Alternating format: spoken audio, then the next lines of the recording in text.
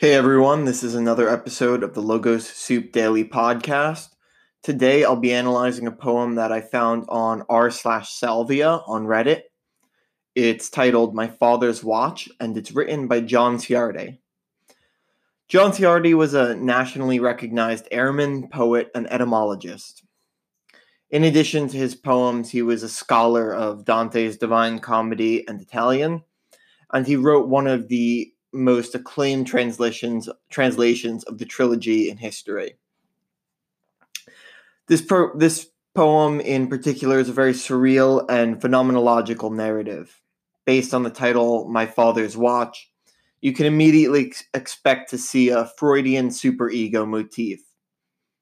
As you'll see, the term watch is a pun, referring to both the setting of the poem, the extended metaphor of a wristwatch, and a reference to the judgment of a patriarch, be it a literal father or God as an abstracted cosmic figure, as Sigmund Freud described.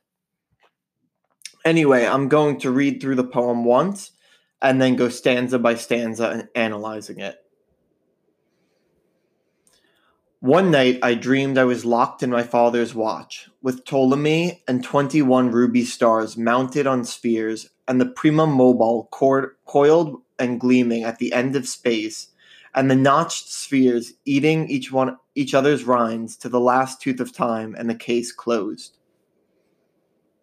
What dawns and sunsets clattered from the conveyor over my head, and while the ruby stars whirled rosettes about their golden poles, "Man, what a show," I cried. "Infinite order." Ptolemy sang, "The miracle of things," wound endlessly to the first energy from which all matter quickened and took place. What makes it shine so bright? I leaned across fast between two teeth and touched the mainspring. At once all hell broke loose.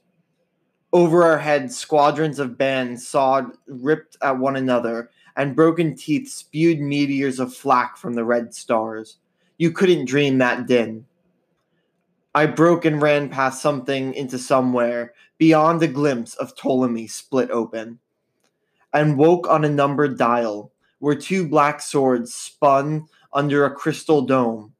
There, looking up in one flash as the two swords closed in and came, I saw my father's face frown through the glass. Okay, now let's hear stanza 1 again. One night I dreamed I was locked in my father's watch, with Ptolemy and 21 ruby stars mounted on spheres, and the prima mobile coiled and gleaming at the end of space, and the notched spheres eating each other's rinds to the last tooth of time, and the case closed. The first stanza establishes a dreamlike setting. We have an enclosed system in which the speaker is locked in.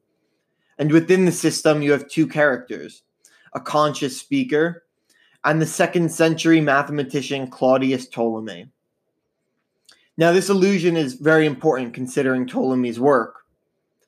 The mathematician discussed the concept of the prima mobile, which he described as the outermost sphere of reality. The prima mobile moved in relation to a geocentric model of the Earth. And just like in the flat Earth conspiracy theory, the speaker is describing a phenomenological view of reality. The speaker's living in an enclosed world, and when he looks to the sky, he sees a world of heavenly bodies that move above him. He doesn't see his world moving, he sees this domain above him, this prima mobile moving. And these heavenly bodies that one would see when he looks up are the 21 ruby stars that are literal models, literal embezzlements on a watch. Now, clearly, this model of reality is not correct, and we know that thanks to empirical science, but the speaker's psychological, mythological view has a certain level of truth and life to it, and this is still the view that this character Ptolemy is living in, which we'll later see how it collapses in the chaos that ensues.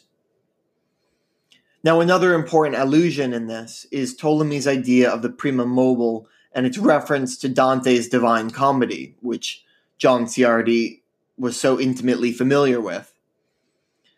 The prima mobile is the 9th of 10 levels of heaven, otherwise called Paradisio. This idea is going to come back at the end of the poem, but an important parallel to note is that just as the speaker of the poem is accompanied by Ptolemy, Dante's character was led through the inferno by the poet Virgil. All right, so in stanza 1, we have a phenomenological setting. A hero that has begun narrating his personal experience, and a wise old man ripped out of history and placed into this watch. Stanza 2. What dawns and sunsets clattered from the conveyor over my head, and while the ruby stars whirled rosettes about their golden poles. Man, what a show, I cried. Infinite order. Ptolemy sang, the miracle of things, wound endlessly to the first energy, from which all matter quickened and took place. In this stanza, the speaker observes the alleged infinite order of reality. He marvels at the geometric patterns of the moving ruby embezzlements. And Ptolemy agrees with the speaker, affirming the idea that he's living in a world of divine order. This articulation, this marveling at the orderliness of an intelligently designed world was the basis of the science of Ptolemy's time. They described that they believed that everything was mathematically designed by God the Father, and that every scientific inquiry would sharpen mankind's understanding of reality and affirm what's described in the Christian Bible. Obviously, science destroyed the worldview of Ptolemy's time. The geocentric Earth was disproven, and our culture found itself vying to create a new model of the world. And eventually we arrived at today's model of an infinite, ever-expanding cosmos. Stanza 3. What makes it shine so bright? I leaned across fast between two teeth and touched the mainspring. At once all hell broke loose. Over our heads, squadrons of bandsaws ripped at one another, and broken teeth spewed meteors of flak from the red stars. What I like about this stanza is how quickly the delusion of order collapses and turns into chaos. According to the phenomenology of the story, this is a very interesting reflection of the law of thermodynamics. They're all enclosed in this system. It's a closed system, and as thermodynamics states, the entropy and chaos of a closed system will always increase over time. You even see this in a real-world literal sense in watches. If you ever have a mechanical watch, you'll know that you need to readjust it every now and then, because the watch slowly loses time and becomes several minutes off. Stanza 4. You couldn't dream that din.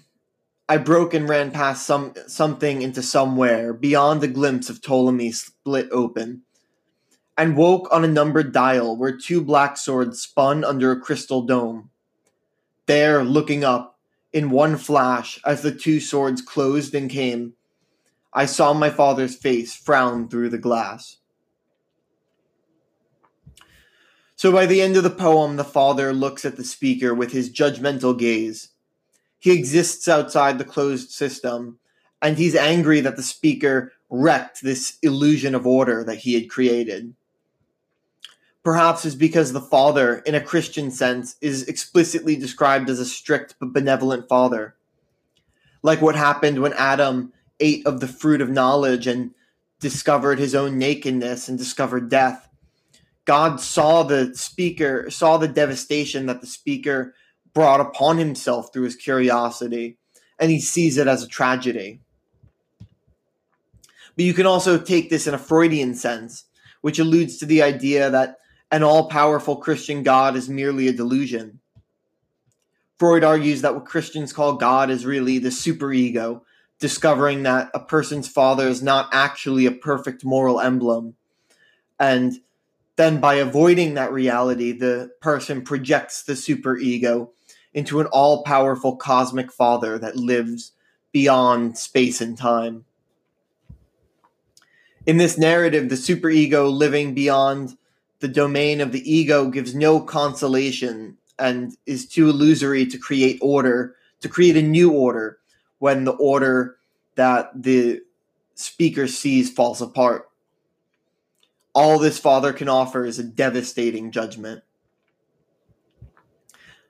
And lastly, returning to the Dante illusions that Ciardi created and implemented in this work, God is implicitly watching the speaker from a realm called Empyrean. According to classical cosmology, God exists beyond the prima mobile. It's a domain called Empyrean, which is the highest level of heaven. In the end of Dante's Divine Comedy, Beatrice accompanies Dante to see Empyrean, and they get a glimpse of the unending glory of God and heaven. Now, my favorite depiction of Empyrean was created by Gustave Dore, who created an image of Dante and Beatrice looking into a mandala of angels with a bright light in the center. In this sense, the mandala of angels, Empyrean itself, is an image of order. And when paired with this poem, it's a statement that the only true order exists beyond the material world of the watch and in God's domain, in the Empyrean. Overall, this poem is an interesting take on the hero's journey. In some sense, it's a failed hero's journey that has both Freudian and Nietzschean elements to it. In stanza 1, the narrator exists in a dream. He comes to consciousness in a surreal world, and he meets a guide, an old man who attempted to help him understand the nature of his reality.